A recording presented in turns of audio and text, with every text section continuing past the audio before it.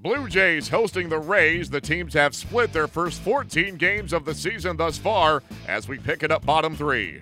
The 0-2 to Bautista is lined into right center field, and that is going to fall in for a base hit and bounce over the head of Smith and get all the way to the wall. He's coming home. Bautista stops at second, an RBI double, and the Blue Jays take a 1-0 lead.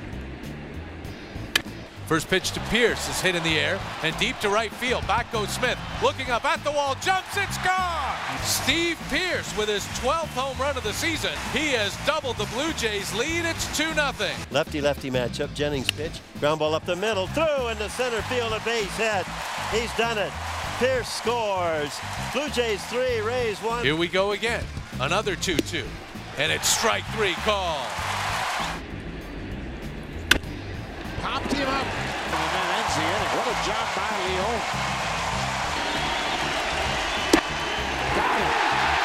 Inside corner with the cutter. Scherzer is called out on strikes. That ends the ball game. Blue Jays edge the Rays 3-2. Marcus Stroman pitches into the 7th for his 11th win as Toronto takes the lead in the season series versus Tampa Bay 8-7. Chris Archer squares off with Chris Rowley on Thursday.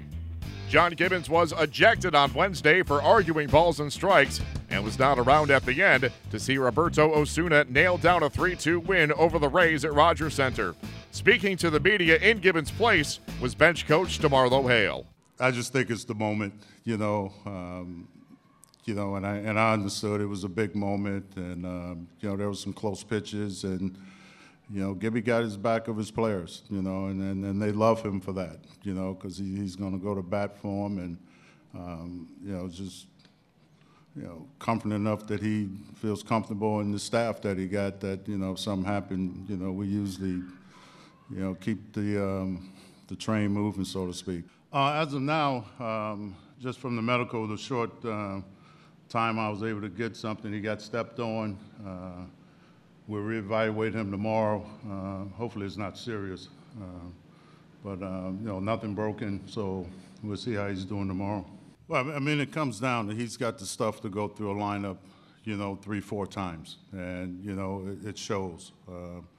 He can attack either side of the plate, with different pitches, and he keeps guys off balance. He's down in the zone, and it's working when he's getting the ground balls. And he's been doing that consistently this year. He's something when it comes to manipulating the ball and pounding the strike zone. It's been a good run for him for sure. The Blue Jays send Chris Rowley to the mound on Thursday. He'll be opposed by Chris Archer.